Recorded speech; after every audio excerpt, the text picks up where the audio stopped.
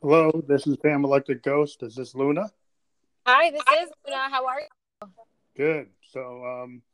Yeah, I just wanted to give a brief little intro. Pam Electric Ghost, we interview indie artists from all around the world. We've been doing it since 2018, and now we have Luna on the line. And so you're from Los Angeles, right? That's where you are I, right now? yes, I'm in LA right now. So you're a pop singer-songwriter, and based on your bio, you're heavily influenced by 80s, 90s, and early 2000s, like retro pop. Yeah, retro part of my sound. I also do dark pop. One thing that people will get to know about me as I continue to release music is that I have very split personalities. On one end, I am a party pop songwriter, but on the other end, I'm also a very emo, raw, emotional songwriter as well. So my music is very based on duality, dark and light, and that's the whole message behind who I am as an artist and my brand as well. Yeah, because you're mixing multiple genres. You have like hip hop, indie rock, electronic.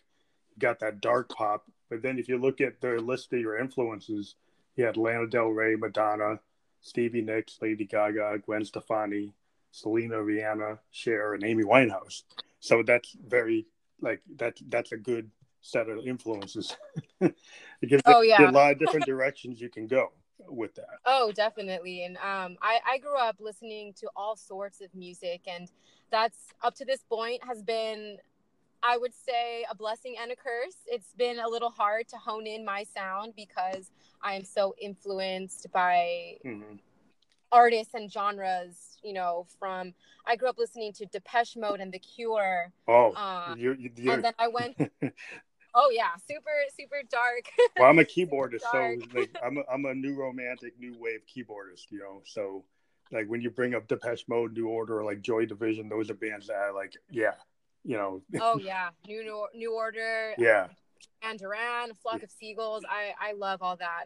yeah. I grew up listening to that style of music with my dad, and then I had my mom who was more into Madonna and Cher and Cyndi Lauper. So I got both ends of the spectrum when it comes to making songwriting I think that's specifically. very good because I think it's good to be cross genre because then you can create new material.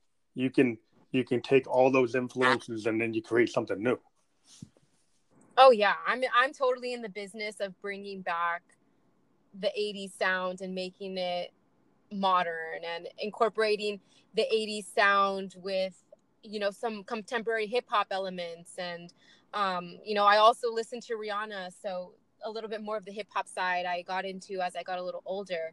Mm-hmm. So I really would love to create a new interpretation of old music. Yeah, because I go even older. 'Cause, you know, I come from a period of I grew up in the '70s listening to vinyl and eight tracks, and you know bands like Yes and Emerson, Lake and Palmer are like my original influences. You know, like guys like Parliament Funkadelic, Sun Ra, Mm. you know, Miles Davis. So those are the kind of bands that I really keyed in on as an artist. So that kind of gives you like a wide berth to That's good though. yeah. It's good. Well, yeah, I'm a big proponent of like analog and hardware synths, which are coming back because bands like New Order and The Cure and Depeche Mode, they used Moogs, they used Prophets, they used Jupiter 8s. So those things actually, those devices, those hardware synths create that sound. And even if you get the plugins, the real synths, which I've come back and all the companies are back into doing polyphonic analog and modular, which I think is really cool because if you're into that period, those iconic synths, CS80s, Prophet 5s, Jupiter 8s, Mini Modes, I mean, that's what made that sound. Oh yeah, and I personally, I am just a singer. I'm not gonna sit there and say that I am the most tech savvy person when it comes to being behind the boards as a producer or an engineer. But I do hang around a lot of producers. I am affiliated with a collective called Producer Social, and a lot of those guys are producers and very much into the analog sound. And I'm fortunate enough to work with a company called Strange Electronic, and they're really pushing the Euro rack movement and the Yeah. modular Yeah. sound and incorporating light and all that. And so, though I personally don't know how to work it, I have a strong appreciation for it because I love the sound, and I just happen to have homies who are, invested in that movement. It's really fun. I'm excited. Yeah, I Where think music it's is really moving good towards. for young people to understand that electronic music is, I understand hip hop artists and EDM artists, they live in their soft sense and their Pro Tools, but the heart of electronic music came from those original analog instruments. And I think a lot of people in Europe and all over the world are starting to realize that if you go back to those machines, you can really create really unique music. But yeah, it looks like you've been working toward your EP, which is coming out this winter, which is called "This Must Be Love," right? Yes, this must be love is my baby. It is a child that I have been trying to raise for a very long time. And I'm very excited to announce that it will be out in late November. I haven't set an official launch date yet, as my team and I are, we're still figuring out some things on the marketing end, but it will be out in late November, either right before or right after Thanksgiving. And it's a 5-song EP. All the songs were produced by a really talented LA-based producer who goes by the name Dead Friend. And yeah, it's very much a life story. It's based on real life experiences, and it's a journey. It's intended to be listened to from track 1 to track 5 in sequence. And I really hope that everyone who listens to it gets the message. So it's like a full, like you actually, like one of the things I talked to artists, I had an interview last night, and we were talking about like when you do an album, the reason you should do an album or EP is because it should have like a theme. And so it sounds like that you're doing that, and it kind of goes back to the original kind of album oriented musicians like the Beatles. Sergeant Pepper's created the whole change back in the '60s from just doing singles to actually having themed albums. Even though Sergeant Pepper doesn't have a theme that you can immediately, key in on, like Pink Floyd, The Wall or something. The theme is basically psychedelic, and all the songs kind of flow together. And so it seems like artists that go on the direction of doing an album, they kind of owe it to the Beatles to go back to that time, that's where this that whole format comes from. So it's interesting because it's like reading a novel, like a sonic novel. That's the way I look at it when somebody does an album that has a theme. But Oh yeah, and I'm very influenced. I mean, as we talked about, I'm very influenced by music of the past. I'm a student of all different eras of music, but specifically, the time of the Beatles, and from then on, where music started to have a little bit more of an impact in popular culture. And I strongly believe that it's important to have a message. And one of the things that I wanted to do with this project was I wanted to break out into the music industry with a clear message on who I am, where I come from, what I stand for, and what I hope my music is able to offer fans and listeners all over the world. So yeah, This Must Be Love is very much a mini album, or based on a concept of discovering what love is in various phases. And in this particular album, my dad passed away this year in February, and that was my first experience ever losing somebody in a way where they would never come back. And I also have, obviously, a relationship with my dad where your parents are among the first people that you experience love from and learn what love is through. And so this album, or this EP rather, is very much based on the 5 stages of grief. And you'll kind of see that as you listen to each song. It goes from the first stage where you're isolating yourself and coming to terms with the fact that something tragic happened, and then you move towards anger, and then there's the bartering, and then there's the depression, but the acceptance. And by the end of This Must Be Love, you realize that love can be whatever you want, and it is always different from person to person, and your relationship with somebody and the way you love them may be different. Your love is not always the same, and that's kind of what I learned, and that's a big part of the message that I want to share, is that there's no one definition of love. It's different for everybody, and that's okay. Yeah, that it's really cool to see an artist in this age of this people doing playlists and singles that are kind of unrelated to actually have a theme like that, and it's deep. That you're taking like the classic singer songwriter motif, like Carole King, Bob Dylan, Neil Diamond. They would put a lot of their soul and their own story into their music, and that sounds like what you're doing. That's always a good route. I think that's really cool for your debut to go that way. Thank you. And the question I also had was, your dead friend producer produced your Boyfriend for the Night. Is that part of this project, or is that just a separate single? Yeah, he did produce that, and it was the first record that we collaborated on together. It was kind of our introduction to what each other's all about. So I was in the process of rebranding, and I think he was kind of a little bit in the same scope as I was, where he was producing for another artist for the first time. So we really wanted this first song to be something fun. It is not necessarily related to the EP in any way, other than the theme of my music. The theme of Boyfriend for the Night, that's the more flirty retro pop side of me. Yeah. Whereas This Must Be Love is a little deeper, but yeah, it didn't seem like it would fit into what you just said, so it seemed like it was maybe a separate project. Yeah, it's definitely a separate project, but when you see the big picture of all the music that I'm about to put out, you'll see how, okay, yeah, Boyfriend for the Night was definitely the precursor to everything else that she's releasing. Well, a precursor to that. You're working with the same in-person producer, right? Dead Friend is the producer, so you get a preview of at least that style, even though you might, it sounds like it's different for what you're doing. It's like a deeper, heavier kind of vibe going on. But yeah, it's really interesting. So I saw that you also played the Whiskey A Go Go, and being a big purveyor of classic music, that's a big venue. I mean, that's a historic venue that a lot of people that know music history know what it means, like CBGBs or in like any of the great music theaters. So how was that when you did that? Wow. Well, I mean, honestly, it was a dream come true to be able to put that as the first venue that I ever performed at.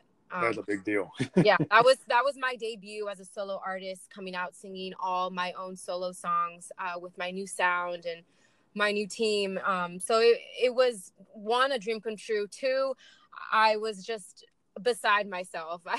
I could not believe that opportunity even presented itself to me in the first place, especially since as soon as you walk through those doors, you just feel the history in the room. Like, you feel the ghosts of rockers past just like there. All the great, there are tons of great artists played there. It's like, CBGB's in New York, and I'm close to, I mean, I live in New England, so CBGB's is like where all the indie rockers, all the indie bands want to play CBGB's, because that's just like that's it, but there's a lot of other places in New York that are at the same level, but yeah, I can understand that, because that's the kind of impact that place has. So I think, it's really interesting. Yeah. And it's really cool that you got there. I mean, it's awesome. I'm very fortunate enough to be able to return. I just found out last night that I will be playing the Whiskey A Go Go again on November 13th. Great. We can push that. We can push that on our podcast. We'll just put a little note that you're doing that. Oh, thank you. Yes, I would love for everybody to know that I'll be there again, performing at 9. What date is that? November 13th. I believe it's a Wednesday. Cool. I'll just write that down. Yeah, because we can actually put your hyperlinks embedded into the podcast. So, like, one of the cool things about Anchor, we're actually part of Spotify. So we actually put out our podcast on Spotify and 11 other platforms, including Apple and Radio Public and all these other ones. And so this podcast gets produced. It's not live right now, but as soon as we finish, it goes and migrates to all those podcast sites. Oh, very cool. And then we can put hyperlinks, and then we have full integration with Instagram, and Spotify, in that the highlight can point to this episode on Spotify. And so when we put the highlight onto our Instagram, the Phantom Electric Ghost Expansive Sound Experiments Instagram, people can click on the highlight for this episode and it'll go right to the podcast on Spotify. Oh, very and cool. you can do the same thing if you have a Spotify account and you go into the podcast for this episode, you can create a highlight that will link it. Nice. So I'll definitely make sure to put this on my Spotify account, on my artist profile. Yeah, it's pretty cool that we can do this. But yeah, we've been doing over the time. We have a bunch of questions. I know you're kind of pressed for time, because we usually stretch out where we talk to people for like an hour. But when did you first get into music? Like what age? Well, I took guitar lessons when I was about 13 years old, around the 8th grade, and it didn't really go too far. I had to make a decision whether I wanted to be an athlete or a musician, and at the time, being an athlete seemed to have a more promising future for me. But lo and behold, after getting a softball scholarship and going to college to do the whole thing, I ended up getting hurt. And while I was in college, I couldn't play anymore. So I ended up taking that opportunity to take some electives and switched my major to creative writing. And, I took a couple songwriting classes. I took a intro to digital production class and my first set of vocal lessons. And from then on, I was like, yep, this is what I need to do. So I was in college when I first started getting myself into music, but my career itself didn't actually begin until 2016. I started off in a house music duo with my best friend who goes by DJ Firefly, and we were doing the live set thing for about a year. And then from then on, I realized that I had a talent for songwriting and performing, and it's what I wanted to do full time for the rest of my life. And so in 2017, I was like, all right, I'm doing it. I'm going to do the solo thing. And from then until now, I've just really been working on honing my craft, writing songs, collaborating with people, getting as much exposure as possible, and really just been working towards where I'm at right now. So this end of the year is kind of the culmination. It's the fruit of all my labor up to this point. And, I'm really excited and very fortunate and grateful.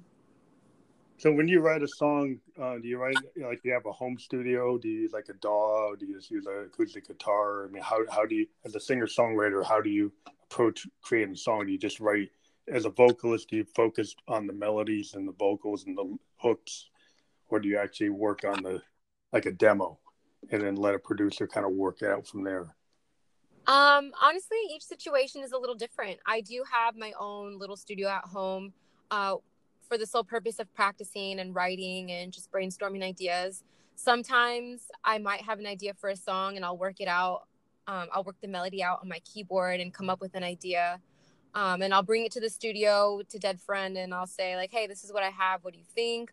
Or sometimes, if I'm really feeling something, I'll record a quick demo and I'll send it over to him, and, he'll take the project from there and just kind of do what he does with it. But he and I have a very strong working relationship where a lot of our creation happens in the studio. We work out of Garnish Recording Studio in Hollywood, and a lot of our writing process is just meeting up, talking about what we want to write about, and he'll work on the production, I'll work on the songwriting. Sometimes we'll work on the songwriting together. Sometimes, I'm directing what sound I want or what instruments I want. It changes all the time for us, but that's interesting. So do you find that you actually have a better working session when you actually are physically in the same space? Or do you find that it doesn't really matter to you? You can work kind of remote. Do you physically have to be in the studio to really get something done? Or can you work something out kind of without being in the studio? I've definitely worked things out by myself at home without being in the studio. But there is just, for me personally, there is just some type of magic when you can be face to face with the person you're creating with and really vibe off of each other and just solve problems in the moment, or, you know, talk about things in the moment. You don't have to wait, or you don't have to guess. Is he going to like this, or is she going to like this? You know, when you're there in person, you can see if somebody is feeling something, you know. It's just like a band jam session. You can it's like feel when the guitar player is playing something, and as a drummer, you just want to go with it. And there's just something so special about that feeling. So I personally do enjoy being in the studio to create. But like I said, it just kind of depends on the nature of the song and the idea. Yeah, because the modern technology, you can do a lot. I mean, I've actually collaborated with artists like in California, and I live in New Hampshire. I've collaborated with artists in Sweden, and I live, you know, they're in Sweden. So yeah, because of the technology, you know, you can get a track, and then you can, you know, have a conference call, and you can go back and forth even virtually and still get stuff done. But I come from the days back in the 70s where I was in a, you know, garage or a basement with a full rock band, and we were writing by just rolling like a track, you know, a Tascam 4-tracker, and then we go back through 2 hours worth of tape looking for the hooks, and we found that kind of recording was very honest. It's kind of like the punk aesthetic. You know, if you like bands like the Clash or the Sex Pistols, stuff like that, that's kind of where you get that kind of raw power, is that you play, and then you figure out stuff by practicing and by being together. So yeah, I can understand both ways. Oh yeah, Multiple now that I ways think about it, I'm very old school. I'm learning this right now. I'm very old school. Yeah, because there's a lot of people that do the collab. You talk to, I mean, I've talked to like DJs like DJ Lanata and, you know, all these like EDM DJs, and they can work things out, you know, globally. They'll get somebody, you know, we working with somebody in South Africa. They'll be working with somebody in London, and like they never even met. But you know, this is the way the world is now. But I do personally love working with a real drummer or a guitar player. And so, yeah, having a studio session where you're actually with, you know, that somebody who's on the bass or on the drums is nothing like that. I think you always end up creating something different than what you anticipated. Oh yeah. Your And demo can become something else, you know. And it's amazing how other people.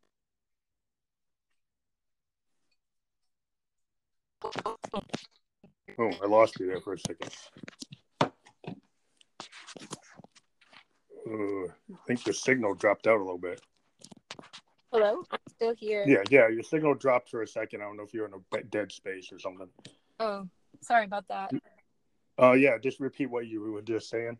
Oh, I was just saying how it's just amazing how somebody else and their influence can take your idea and make it so much bigger than you ever imagined that idea to be in the first place. And, you know, there's sometimes they offer advice, or they offer an energy, and it inspires you to turn what you originally had into something so much bigger. And, yeah, you know, like I said, there's just a magic in that. And I personally, I love that. That's my favorite thing about creating music. It's how it translates to people. Yeah, I always thought it was very interesting, you know, because as a, you know, producer myself, I have all these I have like 808s and, you know, classic drum machines. But, you know, I'll take a drum pattern I created, and if I give it to a real drummer, they'll like do something that, you know, they heard what I did, and then because they're a professional drummer, they bring something to the table that I couldn't even have like imagined, and they'll like rework it. And sometimes that what your demo becomes after you bring it to, like, you did your bass line, but a bass player plays your bass line, and then they put their feeling into it, and so it becomes a totally, you know, different thing. Their interpretation of another artist, you know, kind of moves the piece forward, and that's always been I always love that when I can do that, and it's not all me. Oh yeah, no, me too. It's fun. At the end of the day, it's just fun, really. Yeah, You know? I think, yeah, it's just interesting what you can do today, you know, when you're collaborating with people. Is this there's nothing like having a true collaboration. So I totally appreciate when you're working with a producer, and I've talked to bands, you know, where, you know, everybody in the band is contributing to a project. And it's kind of like, that's really old school. You know, yeah. I've talked to like punk rockers and, you know, indie rockers that still play like, you know, their heroes are like Radiohead and, you know, Wilco and U2, and they still record kind of like the old fashioned way of just jamming out and then figure out what they do with it. Yeah, it's just interesting where you can go with music today. So I think it's what's really cool is I've actually talked to more female singer-songwriters on this program, and the 30 artists I've interviewed, probably 80% of the artists I've talked to are women artists. Wow. And it seems like that's really in the indie space. That's where a lot of cool stuff is happening. So yeah, I mean, I've talked to some, you know, traditional kind of rock bands, like, you know, male-centered rock bands, but they're kind of few and far between. It seems that there's a new trend compared to when I was growing up in the 70s. Like all the bands were all, you know, male-centered bands. So it's interesting. I think it's kind of cool. They have different points of view coming through. Oh yeah, and honestly, that's what excites me the most about the future of music is that right now is the best time to be an independent artist. There have never been more resources available to us to be able to go out and create our own sounds, our own images, our own brands, and to, you know, really be the CEOs of our music. And especially for women, we have so much power right now. We don't need a label. A lot of us, I've heard horror stories about the music industry where, you know, females go in expecting to be a certain type of artist, and then, you know, they sign a contract or they get a deal, and all of a sudden they are transformed into somebody that they're not. And we don't really have to deal with that anymore if we don't want to. We have the power to speak for ourselves. We have the power to do a lot of things that women in music, say 30 years ago, couldn't do. Or, you know, the opportunities are there for us right now. And it's really exciting for me as a woman and a female artist, but also just it's a beautiful thing to see the social elements of music also starting to change. Yeah, I've talked to like several artists that have kind of gone through that. I talked to a band, a group, a French duo, two sisters called the Soap Girls, and they were on the label when they were like in their 17, 18 years old. And the label tried to turn them into what they thought they should be. And then they rebelled and they broke out of the contract, and now they're fully indie and they're touring the whole world. Wow. And they totally remade their image and did what they wanted. And then I talked to Sarah Gibson, and she had the same thing. She was brought into Nashville. They had this whole thing. They wanted to turn her into a whole, like a Taylor Swift. And then she didn't want to do that. And then she broke out of it. And then she's doing dark pop. So yeah, it's like there's a lot of stories that, you know, the 30 people I've talked to, like they're all kind of going that direction where, you know, I was looking at labels, or I did a label and then I didn't like what they were doing and I went indie. And that's why we like to talk to indie artists all over the world on this program, to give the indie artists a platform to show what they're doing and to get their music out there without making them pay for it. Thank you. Yeah, and just because we're artists ourselves, you know, we've got a distribution deal with a label, but we have a distribution deal, so they put out whatever we create, and so we're able to do what we want. They don't kind of tell us what to do. But yeah, and then I found this podcast, and there's another way to push my material and then push other people's material and kind of push it forward. But we were really happy to have you on the program. When your album comes out, we have had people on the broadcast 3-4 times, and we've had people come and do album release episodes where they talk about each track. So if you're interested in doing that for your new album, when it hits, we could do that when it fits your schedule. Oh yes, I would love to be back on. I will send you all the information on the release, including dates and stuff, so that we can coordinate something. That would be amazing. I appreciate that. Yeah, so we can do an episode that This Must Be Love EP, and we'll do it, and we'll push that out. We're gonna push out that you have a show at the Whiskey A Go Go on November 13th. Everybody should go see you. Everybody go see Luna, and when her album comes out, make sure you download it and buy the merch. If you're selling T-shirts, buy whatever you have. We're always telling people that, you know, you have to support the artist you love. So make sure you support them in every way possible. Because sometimes people think music's free and it's not exactly free. No, it's not. Especially for us Um, artists, nothing's free. yeah, starving artists, we kind of need to pay for the microphone. Yeah, we need to pay for everything. Yeah, all right. So thank you. I'm trying to cut you short because you said you only had so much time. But yeah, we're going to publish this. We'll send the links out. And I'm very appreciative that you came on the program. And I hope everybody listens to Luna. Go on all the streaming services. We're going to put the links on. So have a great night. Thank you so much. I appreciate you guys having me. And to everyone listening, thank you. Okay, thank you very much. We'll talk to you again. Great.